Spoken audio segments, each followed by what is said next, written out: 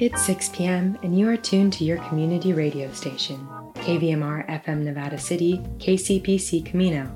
Today is Flag Day, Monday, June 14th, 2021, and it's time for the KVMR Evening News. Good evening, I'm Kelly Reese. Tomorrow is the state's big reopening. The California Report looks into a voluntary electronic system which allows businesses to check the vaccination status of customers.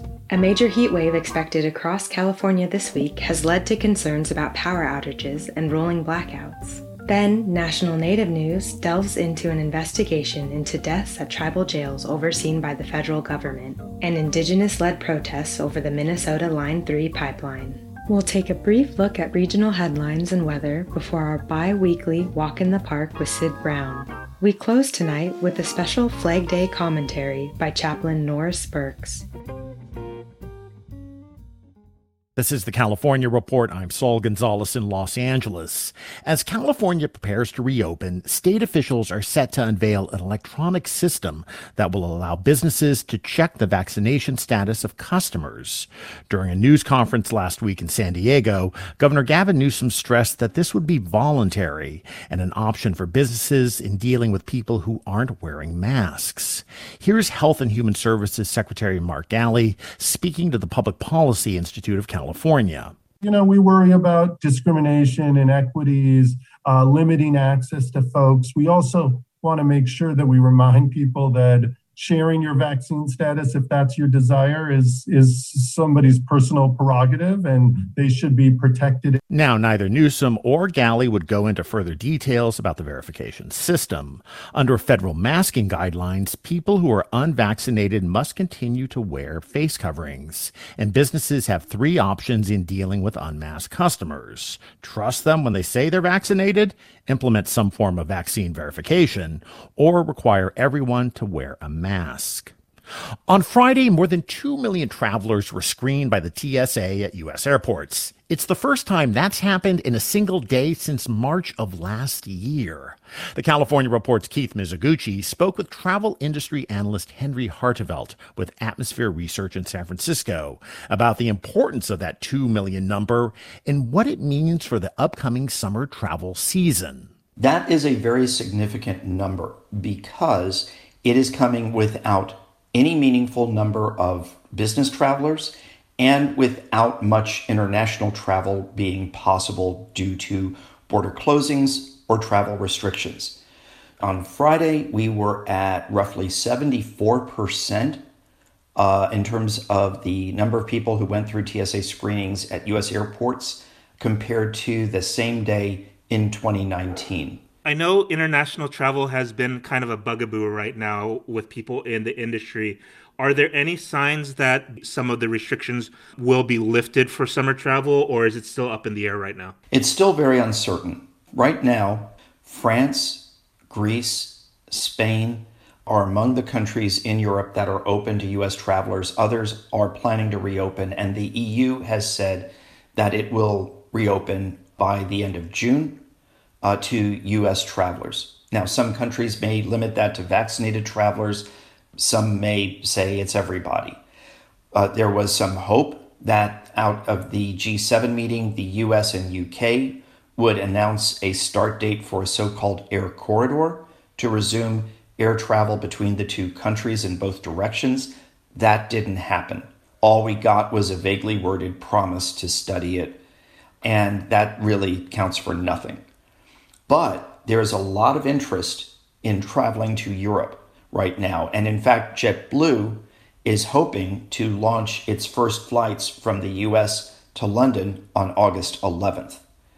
So a lot literally is riding on this summer. The fortunes of airlines, the fortunes of hotels, the fortunes of tourism-dependent businesses in Europe are riding on this. And frankly, there are a lot of tourism-dependent businesses in the US who are doing well with domestic travel, but would really like to see those international travelers coming to our shores again, because international visitors stay longer and spend more than domestic travelers. And I imagine, particularly in California, where you see areas like Napa Valley, you see areas like San Francisco and Los Angeles, which are so reliant economically on that traveler and that tourist dollar, that even though domestic travel is expected to be up, they really do need people who are staying for weeks at a time and spending money in restaurants, spending money at hotels and at local small businesses. You are correct.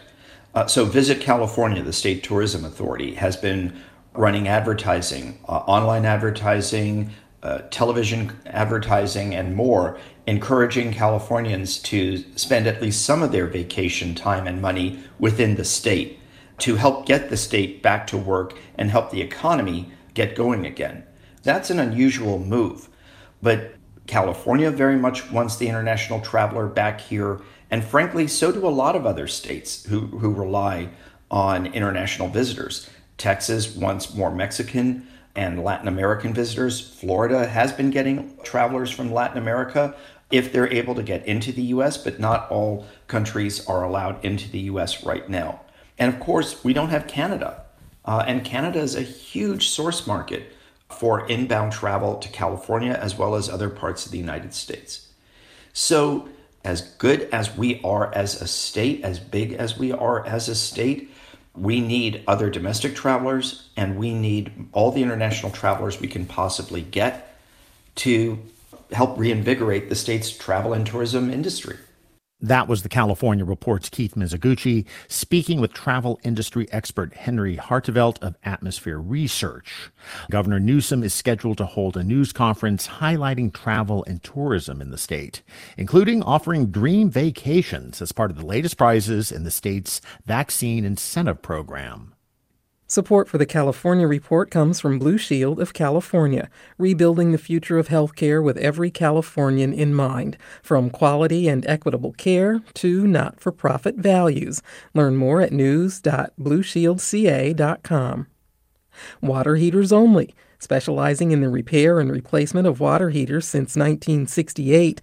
Licensed and insured, open 24 hours a day every day. Learn more at waterheatersonly.com. And Eric and Wendy Schmidt through the Schmidt Family Foundation, working together to create a just world where all people have access to renewable energy, clean air and water, and healthy food. On the web at theschmidt.org. And finally, we're expecting a major heat wave across California this week. Temperatures will hit triple digits in many inland areas. And in places like Death Valley, the highs could top 120 degrees. That's led to concerns about power supply and the possibility of rolling blackouts, like what California saw last year during an extended heat wave. California's power grid operator says it expects increased demand for electricity, but at this time, it's not anticipating power disruptions. But it will be closely monitoring the situation and issuing advisories as needed. And that's the California Report for Monday, June 14th. We're a production of KQED Public Radio. I'm Saul Gonzalez. Thanks so much for listening, and have a great day. This is National Native News. I'm Megan Kamrick in for Antonia Gonzalez. 19 people have died at tribal jails overseen by the federal government since 2016. That's according to a new investigation from NPR and the Mountain West News Bureau. It uncovered a pattern of mismanagement and neglect. The Mountain West News Bureau's Nate Hedgie reports. The investigation found that guards at several detention centers violated federal policy that requires regular checks on inmates and the provision of proper medical care. In one instance, a 22-year-old man died in a holding cell. His body wasn't discovered for nearly 3 hours. And unlike other federal correctional facilities, the investigation revealed that Bureau of Indian Affairs jails do not require on-site nurses or doctors. Brandy Tomhav, a tribal advocate and member of the Choctaw Nation, says the federal government has known about these problems for years but has done very little about it. And that decision has gotten people killed. The Interior Department says it plans to launch a review of the jails. For National Native News, I'm Nate Hedgie. Following Indigenous-led protests earlier this week over the Line 3 pipeline in Minnesota, a group of Native American contractors is calling for an end to those actions. The Star Tribune reports 6 contractors sent a letter to Minnesota tribal leaders criticizing the protests for disrupting work, damaging property, and threatening employees. They noted the protesters, quote, intentionally create a false narrative that there is no Native American support for this project and the economic impacts and opportunities it brings to our people. Thousands of protesters marched near the Mississippi River headwaters last weekend and occupied a pump station construction site. They also locked themselves to equipment and blocked a road. Enbridge, which is building the pipeline, said it evacuated 44 employees. 10 of those worked for Gordon Construction, a company based on the White Earth Reservation. Owner Matt Gordon is one of the signatories to the letter. The Star Tribune reports the White Earth, Red Lake, and Mille Lacs bands have opposed the Enbridge pipeline, but the Fond du Lac band of Lake Superior, Chippewa, dropped its opposition and made a deal with Enbridge to allow the new Line 3 on its land. The Leech Lake band of Ojibwe supported the new pipeline to get an older Line 3 removed from its land. According to a report Enbridge filed with the Minnesota Public Utilities Commission, the company has spent $200 million on contracts related to the project with tribal businesses in Minnesota and $22 million on wages to Indigenous workers in the state. But White Earth band member Winona LaDuke, who leads the group Honor the Earth, accused Enbridge of using Native people as a smokescreen to destroy the environment. Chief Leonard Crow Dog, the Sikanju Lakota leader who helped revitalize Native American religion and was a leader for Indigenous rights, died on June 6th at the Rosebud Reservation in South Dakota. He was 78. Native News Online reports Chief Crow Dog came from a line of Lakota medicine men and was educated by his parents and elders in the Rosebud Sioux tribe. He kept traditional knowledge alive for his tribe and told his story in the book Crow Dog, 4 Generations of Indian Medicine Men. President of the Rosebud Sioux tribe and Chief Crow Dog's cousin, Rodney Bordeaux, said Crow Dog helped bring back the sun dance, which had been outlawed. He was also the spiritual leader for the American Indian movement. Chief Crow Dog remained a spiritual leader and elder for the Rosebud Sioux tribe until the end of his life. In a 2016 ceremony at Standing Rock, where veterans apologized for the harm they and the United States caused to Native Americans, he granted forgiveness. In May of this year, he once more advocated for the reclamation of the Black Hills at a gathering of Sioux tribes. Chief Crow Dog was buried on June 7th following traditional Lakota services at Chief Crow Dog's Paradise near Rosebud, South Dakota. Flags are flying at half-staff all week in his honor. For National Native News, I'm Megan Kamrick.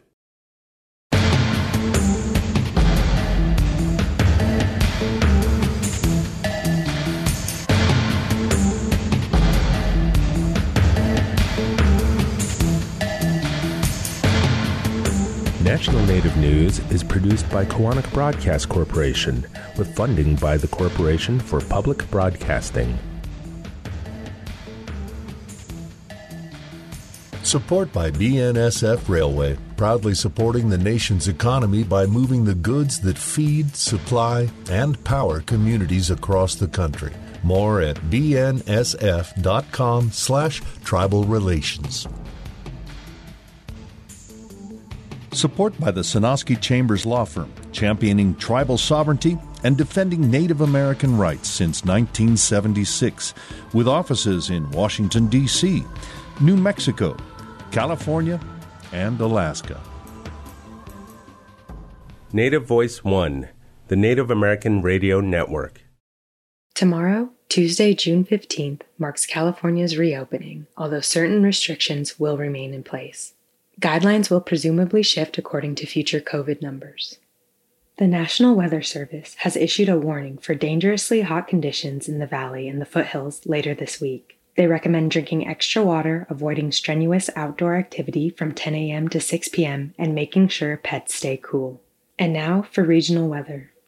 In Grass Valley and Nevada City, tonight, clear skies with a low around 56. Tomorrow, sunny with a high near 86. In Truckee and Lake Tahoe, tonight, clear skies with a low around 41. Tomorrow will be sunny with a high near 76. In Sacramento and Woodland, tonight, clear skies with a low around 54. Tomorrow, sunny with a high near 91.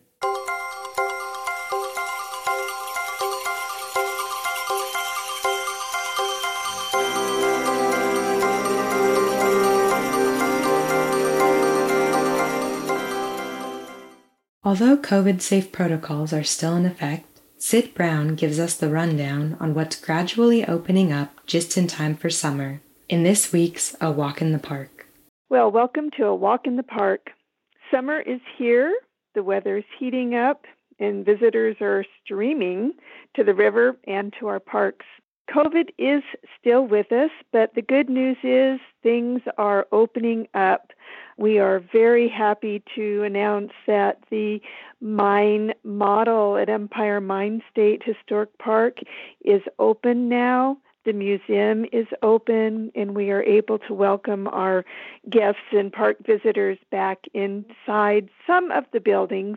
Our curatorial staff is preparing the buildings that have been closed for, more than a year and a half now to make sure they're safe and clean and available. Our docents and volunteers are coming back, and we ask the public to bear with us as we are not opening everything as quickly as we'd like, but progress is being made, and we're really enthusiastic and happy about that. We are still looking for volunteers to help us with our visitor center operations, the gift shops. You can contact the state park, Empire Mine State Historic Park, for information about volunteering at the park. We have roving garden and mine yard volunteers on the weekends available to answer questions. And of course, the blacksmiths at Empire are operating every single day that the park is open. At South Yuba River State Park, we are very happy to announce that the River Ambassadors, a partnership program that State Parks has with the South Yuba River Citizens League, the River Ambassadors are now staging on the weekends at Bridgeport and at the 49er Bridge, supporting the river, supporting our environment, and educating the visiting public about river etiquette, safety, information about trailheads, parking, and they have a lovely bandana, PR promotional information that they are handing out. So if you see a river ambassador, thank them for their time and their volunteerism and their support. And the bandana has a lot of great information about the rules, the regulations, the location of the trailheads, and basically the whole border all the way around the bandana has a very accurate map of the Yuba River.